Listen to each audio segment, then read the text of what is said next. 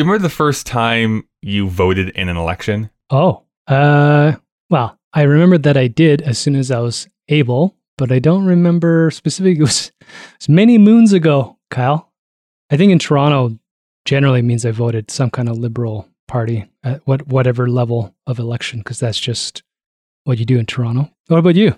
I don't really remember the first election I was in. I know that when I actually got to be voting age, because I was in Lethbridge, it was a whole ordeal to actually get back to my small little town to cast my vote and stuff like that. It just didn't seem to be super easy to do it. You weren't allowed to vote in Lethbridge? That's very Albertan, isn't it? Yeah. No. I would have taken one look at you. It's your primary residence, which that was not technically my primary residence because I was going to school there. So it was this whole big thing. So you have to drive back to the Rocky Mountain. Yeah, so I just didn't want to do that. But once I got on my own here in Calgary, that was the time of the Liberal minority government. Anyways, there was like 3 elections that happened within like 18 months. Yeah. And so I voted in all of those ones like and got really good at knowing where I had to go and vote, that whole thing.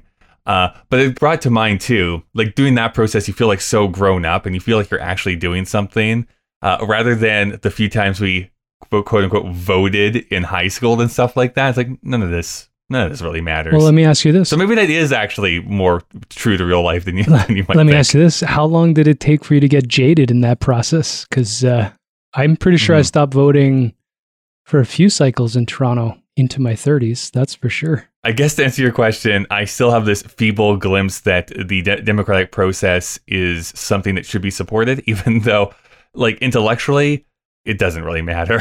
It really just doesn't matter. It's a weird thing, stats and mass data. Like you, on my ideal side, I think that the process and thought behind democratic elections is a powerful one. But as I'm researching now into this new potential podcast idea I have, there's an interesting correlation between modern media and art and data and politics. I have a suspicion, and we'll see if this comes true, that I'm jaded for a reason.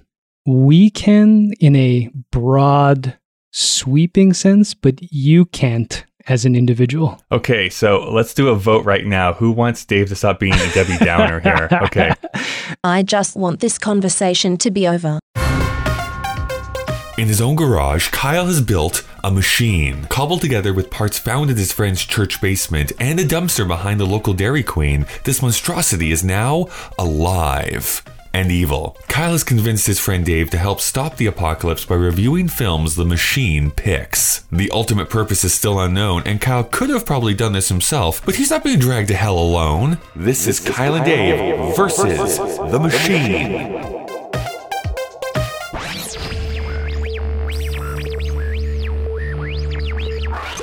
Welcome to Kyle and Dave versus the Machine. This is the podcast, of course, where this machine is forcing me and Dave to go through currently the year 1999 and talk about movies, and it gives us an excuse to talk about almost anything except for movies.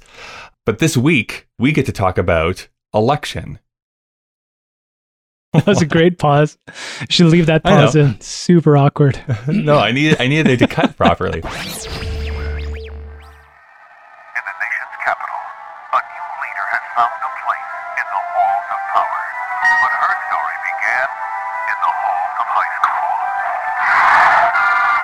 Now to the presidential race with 3 candidates running. The first is Tracy Flick. One thing that's important to know about me is that I'm an only child. My mom is really devoted. She likes to write letters to successful women like Elizabeth Dole and Connie Chung and ask them what advice do they have for me, Tracy, her daughter. The next candidate for student body president, Paul Metzler. I just don't think somebody would do something like that on purpose. I think she did it. If you want to question me like this, I won't continue without my attorney present. I do not. Dave, what's your relationship with election? The movie or the process? Yeah. The movie, The movie, like, have you seen it before, knew about it? Like, what was your issue with it at all? It's like one of those things I think I was watching and so into movies as part of my identity. I know that this movie exists. I could have described to you what the poster looked like. I knew who was in it. I have never watched this movie before. It's definitely entered, I think, the popular culture a lot. I see memes with this movie all the time. Mostly of the Reese Witherspoon character. I think it's not in my algorithm. Maybe it's not. Maybe it's not. This is also somewhat big in, I would call, gay Twitter, where it gets referenced quite a bit. I also, this is like a recurring theme on this show. I know this poster like the back of my hand. Like, I saw it all the time. Definitely when it was in theaters, but definitely like browsing the aisles and like Blockbuster, that sort of thing. Like, for some reason, that image of Reese Witherspoon with her mouth open and then Matthew Broderick's face inside of her mouth is like, what is this movie? Like, I didn't even know what it was. Yeah, I still don't. Have we watched it yet? No, we haven't watched it yet, Dave. Come on. How do you think this thing works? Why don't we do that, though? Let's go thank some sponsors. We'll go and watch the movie, Election, and then we'll return. We'll have a big old discussion about it. Hi there, everyone. This is just Kyle breaking into the middle of the episode once again to talk to you about our sponsors this week. Apparently, there's a court order where Dave never has to do these. You've heard me say this before, but Kyle and Dave vs. the Machine is a proud member of the Alberta Podcast Network powered by ATB. The Alberta Podcast Network promotes and supports Alberta-made podcasts and connects their audiences with Alberta-based businesses and organizations. Well, this week, our episode is brought to you by Back to School Again, a podcast about midlife learners. So listen up, Dave, wherever you are. The next season dives into the power of online learning. Let's take a listen. Hi, I'm Katrina Ingram. I'm working on a special 3-part miniseries of the Back to School Again podcast in partnership with Athabasca University, which highlights the power of online learning. We'll talk about how the internet has transformed education, the role of microlearning and micro-credentialing, and an exciting new offering called PowerEd. I've just completed the PowerEd course, Machine Learning for Competitive Advantage, and I'll share some of the cool things I've learned about how artificial intelligence is shaping our world and how to apply machine learning to solve business problems. The series launches in April, but you can subscribe now at backtoschoolagain.ca. Hope you'll join us. You can find Back to School Again on Apple Podcasts, Spotify, or wherever you listen to podcasts. You can also find it at backtoschoolagain.ca. That's backtoschoolagain.ca. This week, we're also sponsored by PodPower. With PodPower, ATB is making it possible for us to amplify the voices of Albertans and Alberta podcasters.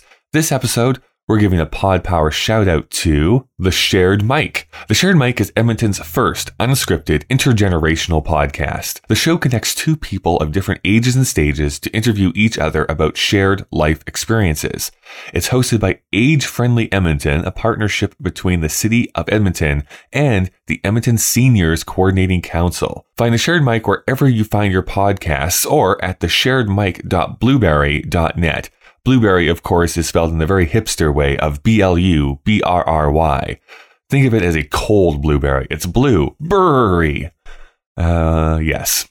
Let's go with that. Again, that's thesharedmic.blueberry.net. All right. Well, Dave, just by observing how you acted while we were watching this, separately, but we were FaceTiming with one another. We're still keeping our distance from one another. I feel like this might be the finally the podcast where we actually argue about a movie instead of agreeing about it pretty much the entire way through. So let's see. Let's see if I'm right. Would you say that we should debate about it? Although there was no debate in the movie. Let's one second. Sorry. You there we go. We're already going.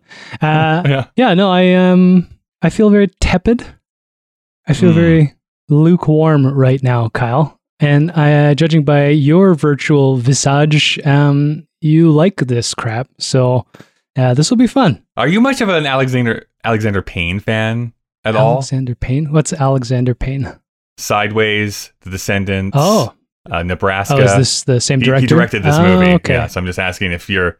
Because weirdly enough, I'm actually lukewarm on most of his other movies. Yeah, I was just thinking. So that's why Sideways, I don't know. I'm doing a lot of virtual audio shrugging. Yeah, all right, well, they're okay. Let's get into this. Let's talk about this. I'm going to push this button here. Print out this receipt. So Election was released April 23rd, 1999. The other major releases that week, the first one was Existence. We should have watched starring that. Jennifer Jason Leigh. Yeah, that's a gross Jude movie. Law. We should have done that one. Written and directed by David Cronenberg. But yes, I'm a big fan of that movie, even as gross and weird as it is. It's just like alien phallus We should have done that. It's very sloppy. Yeah. From what I remember, Well, I there haven't we watched go. that movie since I first watched it. Oh yeah, it's been years. There was also Pushing Tin that came out this week, that- starring John Cusack, Billy Bob Thornton, written by Glenn Charles, and directed by Mike Newell. The airport movie. Sure. I actually know the name. I've never seen the movie, so I actually don't know what it's about. I feel like that's one where he's an air traffic controller, and that would have been better than this crap we just watched. I mean, sorry, that would have been better than what we just watched. All right, well, Yeah. you can take it up with the machine. You're cute when you get angry. Its budget was $25 million. It What? opened, it was $25 million to make this movie. It opened to $119,000. Yep. Domestically, it would go on to make $14.9 million. It did not get an international release, so it ended with 14.9 or $23 million after inflation. So this was a box office bomb, straight up box office bomb, but has become a fairly well-regarded movie in the intervening 21 years. Its plot description from IMDb is: a high school teacher's personal life becomes complicated as he works with students during the school elections, particularly with an obsessive overachiever determined to become student body president. Which is a pretty accurate description of what this movie is, Is it? but I don't think it really grabs the tone very well of what Right. this movie Okay, that's does. fair. Yeah, the whole time I was like, what? It stars Reese Witherspoon as Tracy Flick, Matthew Broderick as Jim McAllister, Chris Klein as Paul Metzler, and Jessica Campbell as Tammy Metzler. Now, something interesting is going on. The machine was very angry after the last couple of weeks, and it finally forced me. It slapped me a couple times. I'm actually very scared being in my home alone right now. You put hands but- on it, Kyle. Yeah, It's disgusting. it actually is somehow like self-replicating itself, almost like Terminator style. Ugh. So you actually, Dave, have a printer that I sent to you via mail. Well, I still can do that because the machine wants you to also be involved in some of this trivia and information we're giving here at the beginning of the episodes. So let me talk to you first, and then you'll finish up with a couple other people. Let me tell you about Jessica Campbell. She was born October 30th, 1982, and at 10 years old, she appeared in the TV movie The Best Interest of the Children. But Election was her first feature film. She would go on to be in a couple of episodes of Freaks and Geeks, and then last appeared in the film Junk in 2002. She has left acting and last reported she was studying anthropology when she was in college. So maybe she's doing that. Well, I don't actually know. Freaks and Geeks was good. That's a great show. I was so sad when it went off the air, but I love that show. That's the way narratives are supposed to be, Kyle. No, I need closure. Damn it. Chris Klein, born March 14th, 1979, and 1999 was a great year for Chris Klein because this was the first movie he ever appeared in. He'd follow it up later this same year to be in American Pie. Oh, this is the same year as American Pie. Same year. Yeah. Yeah, it's about the same amount of acting ability. Sure. Hey, I'm not here to judge, except I will be afterwards. Really, the only reason he's in this film is because Alexander Payne, who grew up in Nebraska, was scouting talent in Omaha because he wanted to film there, which is where Klein was going to school, and so he was cast after he went and auditioned for it. From there, he's been a working actor ever since. He's been in most of the American Pie sequels, the awful Rollerball remake, and then We Were Soldiers, Just Friends, and of course, Street Fighter, The Legend of Chun-Li. In the mid-2010s is when Chris started being in a bunch of TV shows, probably the most notable being The Flash, where he's guested on 16 episodes. The next film you could see him in is Intensive Care. Intensive Care is a powerful and uplifting drama focusing on the... David's shaking his head. A powerful and uplifting drama focusing on the unusual relationship that develops between a fragile Southern woman whose husband is on life support and the young, abused boy she kidnaps and takes on the road as their families and the cops search for them. Oh, God. So I'm sure you'll be first in line, Dave. I'm sure you'll be first in line. It's going to be a great world release, that one. Well, you push your button on your printer, you'll get the rest of what we're supposed to say here at the beginning. This is fun. Inclusion, Kyle. Yes. I've been meaning to talk to you about Inclusivity. this. Yeah. So can I call my printer the Epson? Try to get some money from Epson? No. Yeah, sure. It's the Epson all-in-one. Yeah, I have this Epson all-in-one printer, Kyle, where you don't buy cartridges anymore, and you save money on ink. How does it print? How does it use ink? Well, no, it's ink, but you buy them in latex. No, they're probably not latex, but in plastic bags, and you squeeze the ink into the actual, I don't know, containers. Mm-hmm. And then after you're done doing that, do you actually directly go to a dolphin and stuff it into its blowhole? Well, the empty package. I mean, it's an important part of the process. I mean, that's biodiversity. That's the whole thing. Interacting with the environment, Kyle. Yeah. Everybody knows that. Come on, Plus, idiot. Read a book. If you have been doing any Wikipediaing, dolphins are disgusting. No, they are. I mean, same with seals. Seals are gross. They're pretty awful. And there's a mammal with a star-shaped dick. I mean, there's a lot of weird stuff out there. So weird stuff. Okay, so my printer told me about Matthew Broderick. Shall I read what it says here? Yeah, just read through it. All right. It says, born March 21st, 1962. He started acting in the early 80s. His first film was Max Dugan. Is it Dugan? Dugan? I think it's Dugan, actually, but I don't know. I had this intuition. I read that wrong, much like all of my reading. His first film was Max Dugan Returns, and his second film was War Games. That was fun. Oh, probably doesn't hold up. It's a fun movie. Does it hold up? I actually watched it a couple of years ago. I think I rated it like a 3.5 out of 5. So it's fun. I don't think it's great, no. But then I don't have any nostalgia for it because I didn't see it when it was released. He would then go on to be in Lady Hawk. Do you remember Lady Hawk? That's with Catwoman. Michelle Pfeiffer? Yes, I believe it's Michelle Pfeiffer. And there's another famous person that I'm blanking on. Sean Connery? No, but maybe Rutger Hauer or something. I can't remember. There's... Before being cast in his probably most famous role as Ferris Bueller in Ferris Bueller's Day Off in 1986. After this, he had an extensive career both in film and on stage. His films in this period would include Biloxi Blues, Torch Song Trilogy, Glory, and being the voice of Simba in The Lion King. Glory is a fantastic movie. He also appeared in the stage versions of Biloxi Blues and Torch Song Trilogy. This would culminate with The Producers, which is a huge hit, and in many ways it's credited as rejuvenating Broadway. He then would take that role alongside his co-star Nathan Lane to make a pretty forgettable movie version of it. Oh, damn. The robot's not cutting. Wow, I mean, that's the machine talking. That's pretty brutal. I will say, breaking in here, if people don't know his work on stage, it's kind of a weird, like he was actually kind of known as a great dramatic actor and then segued into being kind of a song and dance man later on into his career. So there's a weird like shift that happened with his stage work. Actually, I feel like listening to you say that, I'm getting Ferris Bueller and Glory. Like he's a lampoon or he's sacrificing himself for his troops with a weird mustache. The next film you might be able to see is Lazy Susan. Is it about something in a kitchen? No, it's described as a slice of life comedy about a woman on the edge with nowhere to go, but over? Is that really right? Nowhere to go, but over. Lazy slice of life comedy about a woman on the edge with nowhere to go, but over. That's a weird sentence. That is actually, now reading that back, that's a very weird sentence. That's okay, robot. You understand no grammar. That's right from IMDb, though. This is a copy and paste, I would assume, from IMDb. Lazy Susan is a story about a spectacularly unmotivated woman for whom doing nothing is exhausting. I think we can all appreciate that feeling right now. Yeah. I noticed that the machine did not include in here the fact that Matthew Broderick killed a person.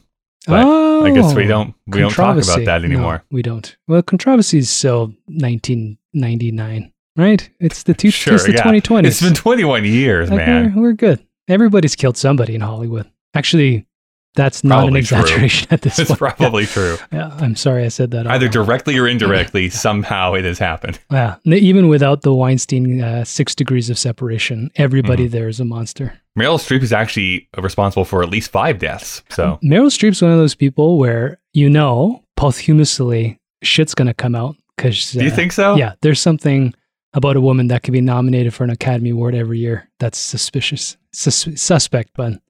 Yeah, well, I guess we'll find out. I'm sure you're in love with her. Okay. I do. I love Meryl Streep. I just watched Postcards from the Edge the other day. I loved it. What about the movie from Netflix? It looks garbage. Oh, I'm sure that one is. I'm sure that's garbage, yeah. She'll get nominated for that one for sure. Am I continuing? Is it still my turn? Okay, continue. Reese Witherspoon. Oh, what a cop-out. It says, we've already discussed Reese in our Cruel Intentions episode, so I guess go and listen to that. Listen, machine. Yeah.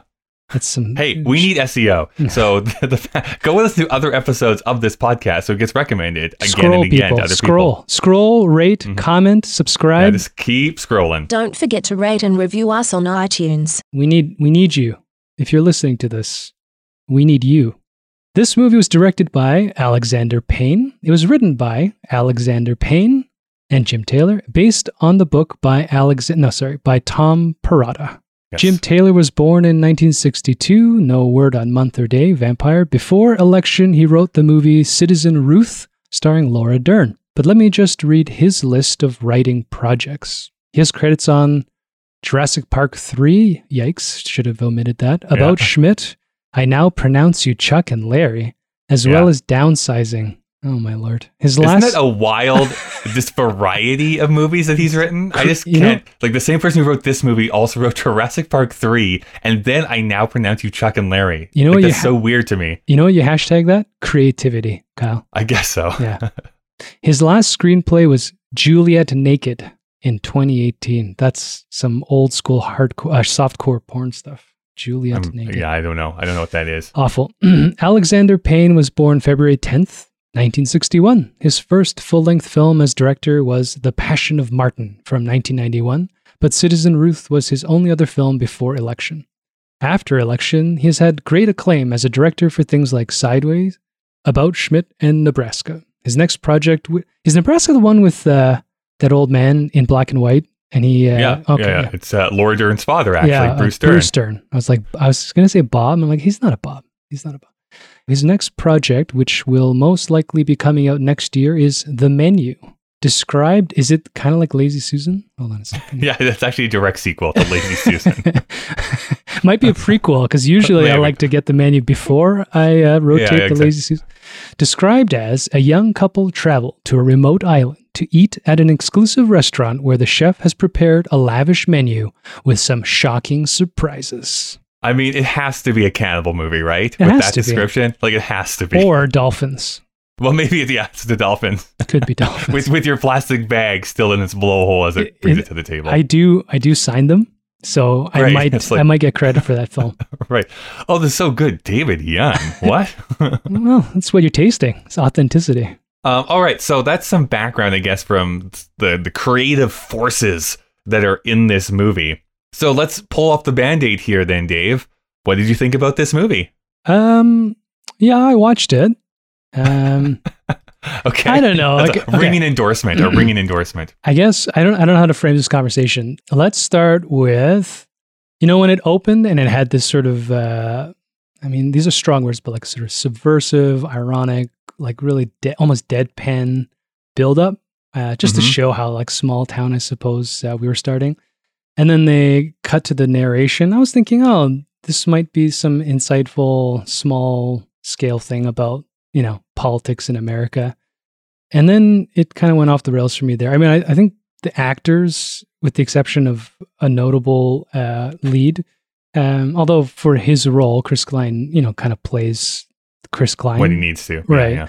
So it wasn't a matter of the acting. I thought everybody did really well. I actually enjoyed moments, of Reese and of Reese and I are buds. So like of Reese, of our right. Dubs, and Matthew Broderick, I actually really like a lot because he does that spread, pun intended for this movie, between being able to look destitute and dramatic and play the fool and, do all these things. And it's still believable, although it gets cartoonish, of course. Sure. And then by the end, I just didn't understand why I had to watch it. I didn't get the point.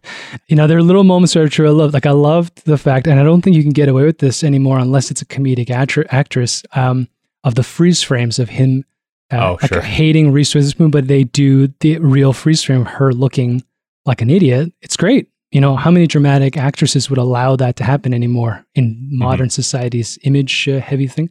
So you get cool insights. I didn't connect to the story at all.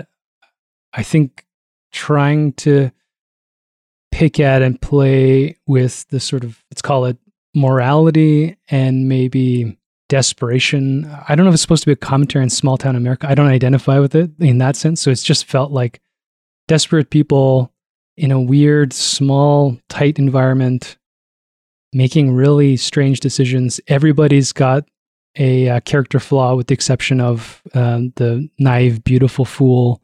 And then the weird epilogue, I don't know. It just dragged on a bit and then it ended and I was like, why? Thanks. You know what? There might be something that you're hitting on that is why we're having such a different reaction to this movie. You're saying how because of the small townness, you don't really understand maybe people's machinations for power almost. And that's exactly what I identified with so much. From coming from a small town, like the smallest little bit of power that someone gets goes to their head to such a degree that it's fascinating to watch, right? In a small town, it's like, well, I own the car dealership, so I'm like this big guy. Where in like a Toronto, like who the fuck cares? Like you own a car dealership. No one is going to pay you any heed really at that point. Like there's this huge difference in priorities and power levels going from small town to big city. And I thought that that's what Election did so beautifully was it's like, at the end of the day, and one of the characters flat out says this, which I think is actually kind of the thesis of the film. Tracy Flick, portrayed by Reese Witherspoon, who is going after being the head of the world. The world, but student body president, right? But one of the characters even states this theme, which is basically none of this matters. Like none of this matters. We're going to say something. We're going to get elected. We can't do anything anyways because really the people who hold the power at the school is the teachers and the principal. So I remember being in student assemblies and people coming on, we want to be president and you had to go and vote. And I thought the same thing back then. It's like, well, you can't do anything. It's like, I'm going to, change the school. You're not, but okay, I guess we can play this game that you're going to. It just looks good on your resume so that you can go to Washington and get a job and say that, hey, I was the student body president, to pad your career to like keep the whole thing going. Because what you're doing there doesn't really matter either because there's other people pulling the strings anyways. So it's just a smaller scale look at that whole relationship. Who's cynical now, Kyle? Yeah, I guess so. All your opening optimism about elections and having this empowerment, but when you describe the experience of the small town culture. Yeah. I guess the other thing, and I 100% understand that this is my own baggage that I'm bringing to this, but I don't know how else you can talk about films without bringing your own background into it and your own feelings to it. I got into this YouTube rabbit hole this week, and I encourage anyone to do this. Go and watch old reviews from Siskel and Ebert, because it's really fun to watch them talk about films and stuff like that and be like, oh, you called that one 100%. So I'm like, oh, I don't know if you have I don't know if that still holds up, that opinion. What I got into specifically, which is kind of election adjacent, is that there was this special episode where Roger Ebert invited on Martin Scorsese to talk about the best films of the 90s. Okay. When was this? This is... it was probably like late 1999 or early 2000 probably is when they did the episode. Recent. Okay. Well, fairly recent, 20 years ago. Well, for this, we're in a time capsule. Oh, I got you. Not really, actually, but yeah. They were talking about their favorite films, and Martin Scorsese was, they were actually talking about the movie Fargo. Kind of a similar thing. It's like small town. Someone thinks they have more power than they really do. And it's like that plucky little police officer who figures it out and saves the day, right? And that was on both of their lists, how much they loved it. And they were talking about how it's like, you probably couldn't make this movie because there's almost this like ironic subversion that the Coen brothers are doing in that. And Scorsese agrees, like, you're right, I can't do this type of movie. I love this movie, but I could not do this because what I'm much more interested in is the actual, like, the human being level. Like, I want to know the human beings, whether they're awful or great or in between. I want to focus on just the person, which I think is why Scorsese doesn't really care about plot a lot of times in his movies. Like, I wouldn't say his movies are very plot heavy. They're character driven, the entire thing. It's like I'm watching a character do stuff. And he stays in a specific world that he understands. Right? Like all his movies are in this bubble of... That's right. They're amazing. And I find that this movie is like a smaller scale version of that, almost an amalgamation of both of those. This is absolutely a satire. It's having larger than life characters a little bit, like they're playing it up a little bit, but it is looking at these characters who are like fallible, who are like shades of gray, where you see this guy tumble from being like super respected teacher and like losing his job. You see the underpinning of this girl who's like, yeah, this like teacher's pet is like having an affair with a teacher, gets him fired, and is very calculated and conniving really underneath it all. So you're seeing kind of like the masks people put on, but also the reality of them behind the scenes. Yeah, I think that's the part, and maybe I tend to fall more on the Scorsese philosophy, which is when I watch a movie, at least historic, I mean, we won't really talk about The Irishman too much, but you know, that Scorsese approach where I also want to watch a movie of this nature, even in satire or comedy, and feel, unless it's like, I love lowball shit, you know, like where I don't have to, like I can just lie and like lie down and laugh. Yeah, your Hot Rod, right? Hot Rod, well, no, Hot Rod's deep. I mean, there are a lot of layers there. When he said cool beans, I was like, yeah. It's meta, dude. You know, this one, I think maybe it's a 90s thing. I don't know. We'll learn, I suppose, particularly after this year, but if we ever have to delve into another 90s era, but there's punch pulling, right? I mean, they bring up a nefarious affair. This teacher who is clearly portrayed as having direct intent of taking advantage of this girl, at least in the recounting of the tale. And again, one of the dimensions of this is, you know, there are perspectives because we're getting stories from specific people that, yeah, he loses his wife. He's disavowed in the Mission Impossible terms. He's got a great cry face. So there's a great scene in the principal's office. And I was like, great. And then just disappears. I know the impact in some sense drives like the conniving nature of her and eventually, spoiler alert, the Achilles heel or the penis of Matthew Broderick, his character. But that is not something even in 99 that a teacher just get to move away from. Right? No, true. That's prison. And the impact would go far beyond him leaving. That girl would not be able to return to high school and still run for school president. I mean, it's a bit of a skipping. Yeah, well, I think the idea here, I agree with that point. It's like, if that came to light, like, there's no way that guy leaves that town. No. Like, he is being arrested. He's going to jail, 100%. Girl's reputation would be ruined. But I think the subtext is that didn't ever come out. She got her mother to, like, either pay people off or keep it hush-hush, because it's only Matthew Broderick who actually knows about that. And the so he tries to principal. blackmail, and the principal. So it's Matthew Broderick who's trying to blackmail her at that one point, and she kind of like pushes back a little bit. Yeah. Those are like little things for me that, yeah, and maybe, again, I'm certainly biased in everything that I do. I'm biased against all humans. As those small plot points started to unfold, you know, like throwing the little sister's introduction as this awkward lesbian coming out moment with this teen drama thing. When it's introduced, it's a little jarring because you're not expecting it, because it's a strange way to kind of just throw a new character at you. But then it feels like there's an opportunity for, and they try in some measure to talk about, you know, sexuality and this reflection in that social sphere. But then it just becomes jilted friend, idealistic girl, manipulative, gets what she wants in the end, smoking a joint, having sex with a girl, and living her life. It's just weird. It's like, it felt soft to me. I do like her rant, you know, and I understand how the pieces were supposed to play together. Know what I'm finding with rewatching, or in many cases watching for the first time, these movies from 1999, is that there was actually a lot more gay content in movies than I knew that there was. Yeah, it's surprising. I bet if we could actually time travel, I mean, you would have been younger, but if we could time travel as people our age now back to 99, I bet it wasn't even that understated. I think just the context of how we talk about it now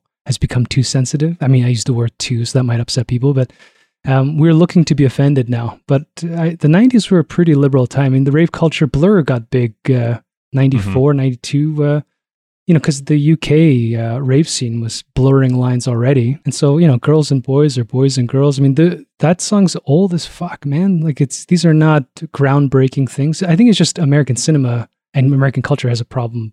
I think that's maybe most of it. Yeah. Yeah. But it's been in almost every movie we've watched. I know, that's what I mean. It's like, boy, there's a lot more gay content than I thought there was in late 90s movies. Maybe it's not impactful because they're pulling punches. I mean, it's a passing, you know, they're all passing contexts. And we now are like, oh, there's an opportunity here to like develop that into something that could have followed the same narrative. But, you know, in the Scorsese description, like, you know, how do we get closer? Finding out she's adopted. I mean, that's a huge bomb. Like, I know, and this is dropped, right? And then you're like, oh, You know, I was like, that could have been I such an think that- important piece of the rebellion. Something that was in the back of my mind too is that if this was a book that they were adapting today, like let's say Election, the movie had never happened and they wanted to adapt it today, this would be that Netflix like limited series, or they try to make Stretch 5 it out. seasons out of this and Yeah, stretch it out a little bit, just to delve into all these little side things that only get like very passing mentions throughout the narrative. Like, have you like, you like this movie? Have you looked at the book? Not at all. No, I've okay. not looked at the book at all. So I don't know how well regarded the book actually even is. I mean, adaptations in general have to cut, especially for Concede American some movies. things, Yeah, yeah. that's right. And there's another aspect to this, and this is going to get you so mad. I know this is going to get you so mad because oftentimes I feel I bring this stuff up, and the response is that it's like, movies are a vacuum. You can't bring in these outside perspectives. But I feel that there is this really fascinating meta narrative that's going on in this movie at the same time. And I actually looked it up, and I'm not the only person who thought. There was like critics even at the time who actually mentioned this. So like, I'm not. This is not an original Defensive. Okay, yeah, throw it.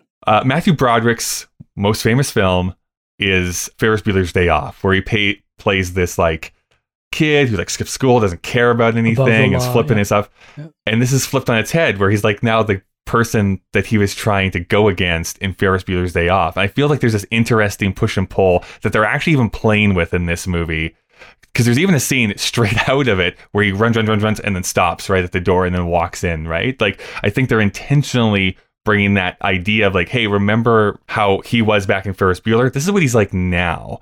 And kind of the subtext of being like, this is how these characters are in high school, but they're probably going to be very different when they advance like 15 years in the future. So I think there's a little bit of play going on here at the same time, that people are more complicated than what their younger selves seem to be.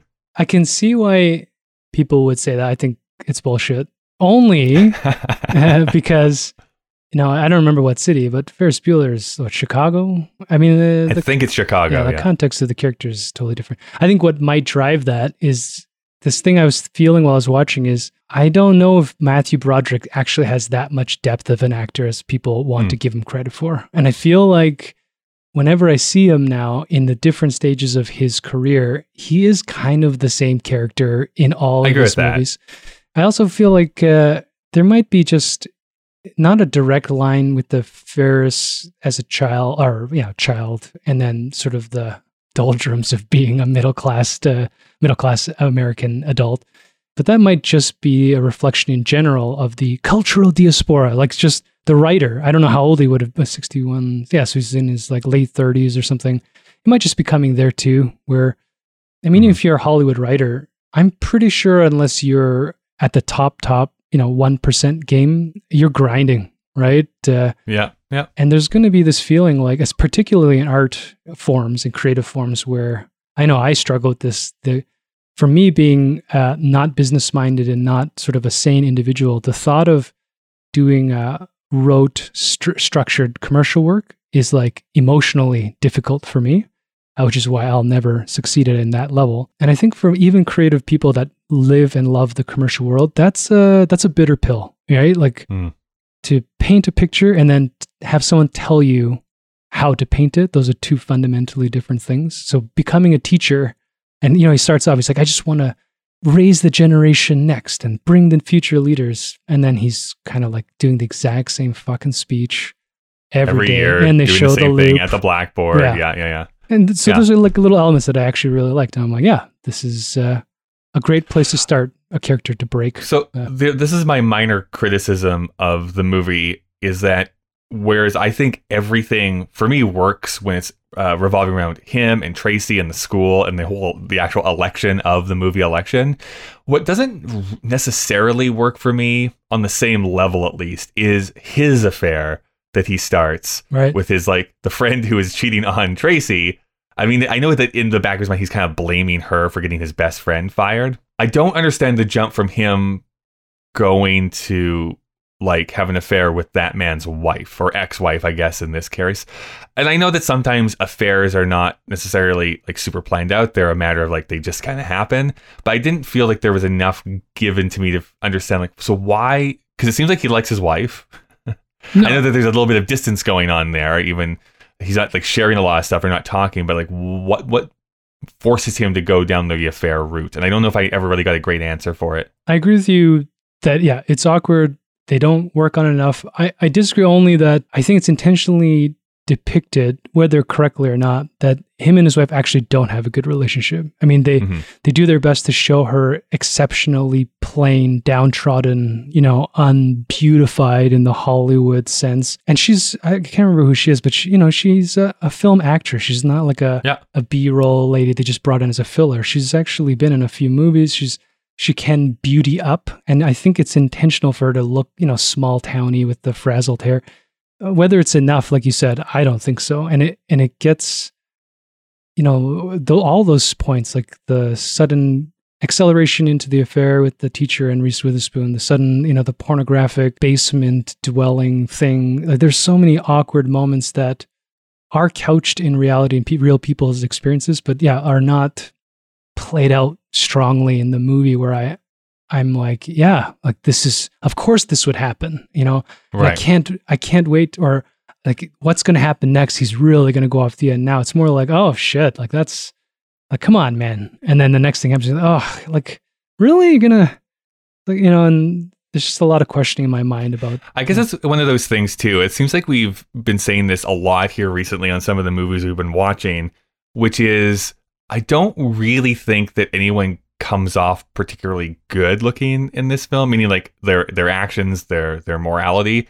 And perhaps maybe that is a 2020 Kyle saying that. I don't know if I would have necessarily felt the same way in 1999. Maybe I would have been like, Matthew Broderick was totally justified doing what he was doing. Maybe I would have felt that. I don't know if I would, but I think that there is these shades. I think we're seeing, to bring in socio-political things again, I think we're seeing like this like crumbling of like the quote unquote, like the exceptionalism of America, right? Where it's like white picket fences, you make your living, everything's cool, America's great. And this is showing like, actually there's all this stuff that's happening here that people are really struggling with, which is like doing the same thing day in and day out, not feeling like they matter, affairs, backstabbing, political machinations, all this stuff is actually happening. And this whole idea of what America is not what we've been sold here for the last like 70 years. This is the other thing about pulling punches. I feel like I agree with you. I think it's intentional that none of the main characters are meant to be heroes, but they throw in the rube.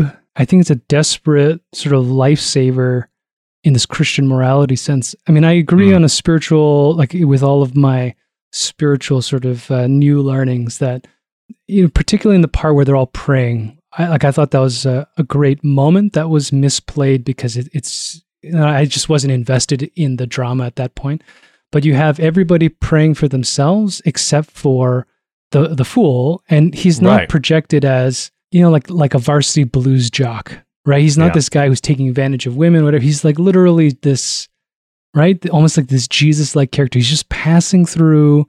He loves everyone. He's humble. Like he's a little stupid, and then that's it. And then like he gets it, and then he doesn't get it. It's weird, and I think that if they had gotten rid of that and they had added a little grit to him, then you'd get this political commentary about small town living, for example, or America's a culture. But throwing that in there made it very cheap because I don't know. I didn't understand why. Yeah, I can agree. Just before it passes too far by, I just wanted to make a very small point. That was actually one of my favorite like filmic tricks of them like panning up out of their bedrooms, each three of them doing their praying. I thought that was a really great shot. I think you're right though, because I think the problem with Chris Klein's character, yes, I'm going to agree with you. He's not the best actor in the world and never has been. I think the biggest thing is like, you can see the two big polar opposites of the two women who are running, right? So you have the Reese Witherspoon character who is like very politically motivated, knows exactly what she's doing, is trying to play the crowd as much as possible and trying to do like all the right things. And then you have Jessica Campbell, who is like, hellfire, brimstone, I'm going to speak the truth to the man, that type of thing. And then you have Chris Klein, who like, I don't even know what type of thing he's trying to portray, because a dummy I don't think actually really excels in politics. They either have to be like super great at speaking, they have to be able to draw a crowd, you have to convince people to vote for you. I don't think he actually does anything to have people vote for him. I don't know. Maybe I'm reading way too much into that, but it's like, as far as like the political classes, I didn't feel like he actually fit into anyone that made sense. I mean, it's a comedic moment when he reads his pre-written speech. I felt it was implied that Matthew Broderick wrote it for him, and so his like the girlfriend character, yeah. And so when he reads it, and he doesn't realize the punctuation, and so it's intentionally, I think, supposed to show that he has no qualifications whatsoever except for his popularity and no philosophy, right? He's not actually right. There's nothing that's actually driving him to run. And if we want to read too much into this, you could make perhaps a discussion around whether Tracy and Trixie, what are the two? Anyways, Reese Witherspoon and the sister, that they're kind of opposite sides of the same coin. They're both lying to get what they want ultimately. Just one wants the power of public acknowledgement, and one wants the power to control her life to go where she wants to go, which is into, presume a repressed Catholic school lesbian fantasy, like male written lesbian fantasy bullshit. Sure. And so I don't know. It's again, these are all things that I think I can understand why some people would like it, and I do respect parts of it that were made, but the overall experience for me felt so outdated, antiquated, and like half fulfilled. So I guess that answers the next question about how you don't think there's not much cultural relevance to this movie anymore. I mean, maybe contextually, if small town living can still reflect on, and we talked about this in Varsity Blues, and like the idea of the one truck town. Like if you've got 5,000 people or less, and there's 2 high schools, or I don't know. I can't contextualize what living like that is now. But even the idea of high school politics, I think, must have evolved so much. Politics itself is such a fucking nightmare. Over the last 20 years, has become this cesspool of nothing. I mean, it has no real value anymore. My presumption is like in the 21 Jump Street comedy, or 22, where they've destroyed these high school norms of categories. I have a suspicion that politics and things of that nature, the experience of a teenager, has gone that way. It's become too ambiguous, and I think these tropes don't play at all. That's my feeling as a wise, nearly 42-year-old seeker of knowledge, Kyle, as I traverse the world and pull in so much information and wisdom. I think I'm going to vomit in my non-existent mouth. All right. Well, the machine here has said that they're about to throw up, so we have to wrap it up here. I do smell something burning, but yeah, keep going. Right. Let's move on into some trivia. So I'm going to push my button here. Print this out. So this is me being like Debbie Downer here, but I do want to make the point. This movie came out the exact same week that Columbine happened. So that was kind of what was going on in the world at this point. So maybe people, as far as like its bad take at the box office, I actually have a feeling it just had bad marketing, but there might be something to be said. Like, I don't really want to go and see a movie set in a high school right now. I want to go and do anything else but that. I think it didn't do well because it's a small town political satire. It's probably poorly marketed because this thing, I mean, I was surprised actually by the budget. I would have assumed it was a lot less than what the machine said it was. And then, it's 1999. Does Ferris still have a pull? Reese is not Reese Witherspoon of, I don't know if she's still got pull in general. She had her, great era after this. And then there's nobody else in this movie from a star power marketing perspective that's going to make you think that this is going to be a hit. Well, yeah, but this is very early in her career. And I think it's much past like Matthew Broderick being a box office pull. So yeah, I think you're probably right. And she's great in it. Like, not to hate on our dubs. Like I love that she's in it. I love like I said, the fact that, whether she had a choice or this is part of her making the game, but yeah, ugly face freeze frames, and she plays that sadist reasonably well, and with the build up. Like, again, the acting was never a problem for me. I just don't care about this movie. Yeah.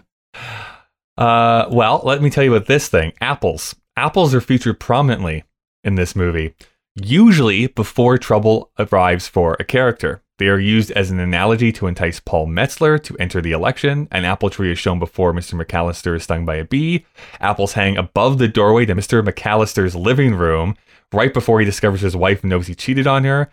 And Mr. McAllister wins the Apple Teacher of the Year award at the beginning of the movie. So it's basically like oranges in The Godfather, Dave. Awful. Well, all I can think about is corny biblical. Again, and this is the thing about the position of the writing of this thing, and you know my bias on the puritanical roots of morality in America. I mean, like really, you know, original sin. The movie's about like having sex too much and the corruption of, you know, egos. It's like, I don't know. It's cheap, Kyle. Right. It's cheap. I don't know about that, but since the movie was shot in a real high school, adjacent classrooms had real class going on while some scenes for the movie were being done. So in the soundtrack, some background noises come from real teachers and students. And director Alexander Payne decided to leave that in as to give the movie a more realistic sound. I think you have a couple of trivia items. It's just printing up some more here. And wow, I'm saving so much ink here, Kyle. I wonder if Epson will send us some money for that great product plug. The great Epson printer. It says here that each of the 3 candidates have a fake Tiffany lamp on their bedside tables. I don't even know what a Tiffany lamp would look like. Yeah, who gives a shit? Is it really? That's a piece of trivia, eh? That's a piece of trivia. Thank you, Robot. President Barack Obama has said that this is his favorite political movie. No, I refuse to believe that. Yeah. That's Trump. That's Trump's subversion of history. No, yeah, the machine printed it out. How could it be wrong? How could it be wrong? If you want, we can do an episode about machines and morality. But I can't fathom how that sentence could have been structured. Obama seems to me like an intelligent person. Well, I guess you're going to go fisticuffs with him here at any kick time. My ass. Okay, so I guess it's time now to rate this movie here, Dave. Of course, anyone can go and take a list at our entire ratings at Letterboxd, letterboxd.com/KDVSTM, which just so happens is also what our handle is on both Instagram and Twitter, KDVSTM, Kyle Dave versus The Machine. I think, just quickly, Kyle, I think you said anyone can take a list at our Letterboxd. Anyone can take a look at our Letterboxd. There, I can edit that into post. Okay, Dave, I'm very curious. What would you rate this film? Yeah, that's a good question. You know me and these numbers. It's hard. I know. Out of 5, of course. Out of 5. Yeah. I think I'm going to put a 2 on it. Yeah, 2. I'm going to be vindictive. I'm going to give it a 2. Yeah. I guess you are. So, Election is now absolutely the most divisive movie that you and I have ever done, because I am giving it a 4.5. Jesus. I liked it that much. I really, really like this movie. But I can't fight with math, unfortunately. It's the one thing I haven't been able to defeat. So with our average, that goes to 3.25, which actually we will be rounding down. So that's going to be actually a 3 that we're going to be giving it, which gives it currently into our 8th position on our list. But that'll just be probably pushed down here as we go along. As a final poke, Kyle, I think for a movie you're rating 4.5, you should have done a better job defending it. Whoa, throw down the gauntlet over here. I think for a movie that's 2, you shouldn't have said anything nice about it. So there we go. Well, that's true. I could have gone to a 0, but no, half a star. Half a star. We have watched worse movies, so yeah. That's right. Yeah. Okay, well, let's see what we are going to be reviewing next week. Oh boy. Well, Dave, I think we're probably going to be back to being aligned next week. Just my gut feeling. Next week, we get to talk about Idle Hands. Oh, God. The Devon Sawa starring vehicle, Idle Hands. Is that honestly, is that the movie where a hand is there like a cousin it? Or like, what do you call it? Is there a dismembered hand? I obviously have not seen this film yet, but yes. Oh, God. Yes, it is. And Kyle, I know the robot will be viewing this for us, but am I going to have to pay for this movie? There might be a way that I can possibly help you out with that, but Devon Sawa. I don't know. There's a reason. Yeah, Idle Hands, man. Well, let's raise our hands. Who wants to watch Idle Hands next week? Excuse me. If this is for the fate of the world, I'm willing to lose my eyesight for it. So let's get this done.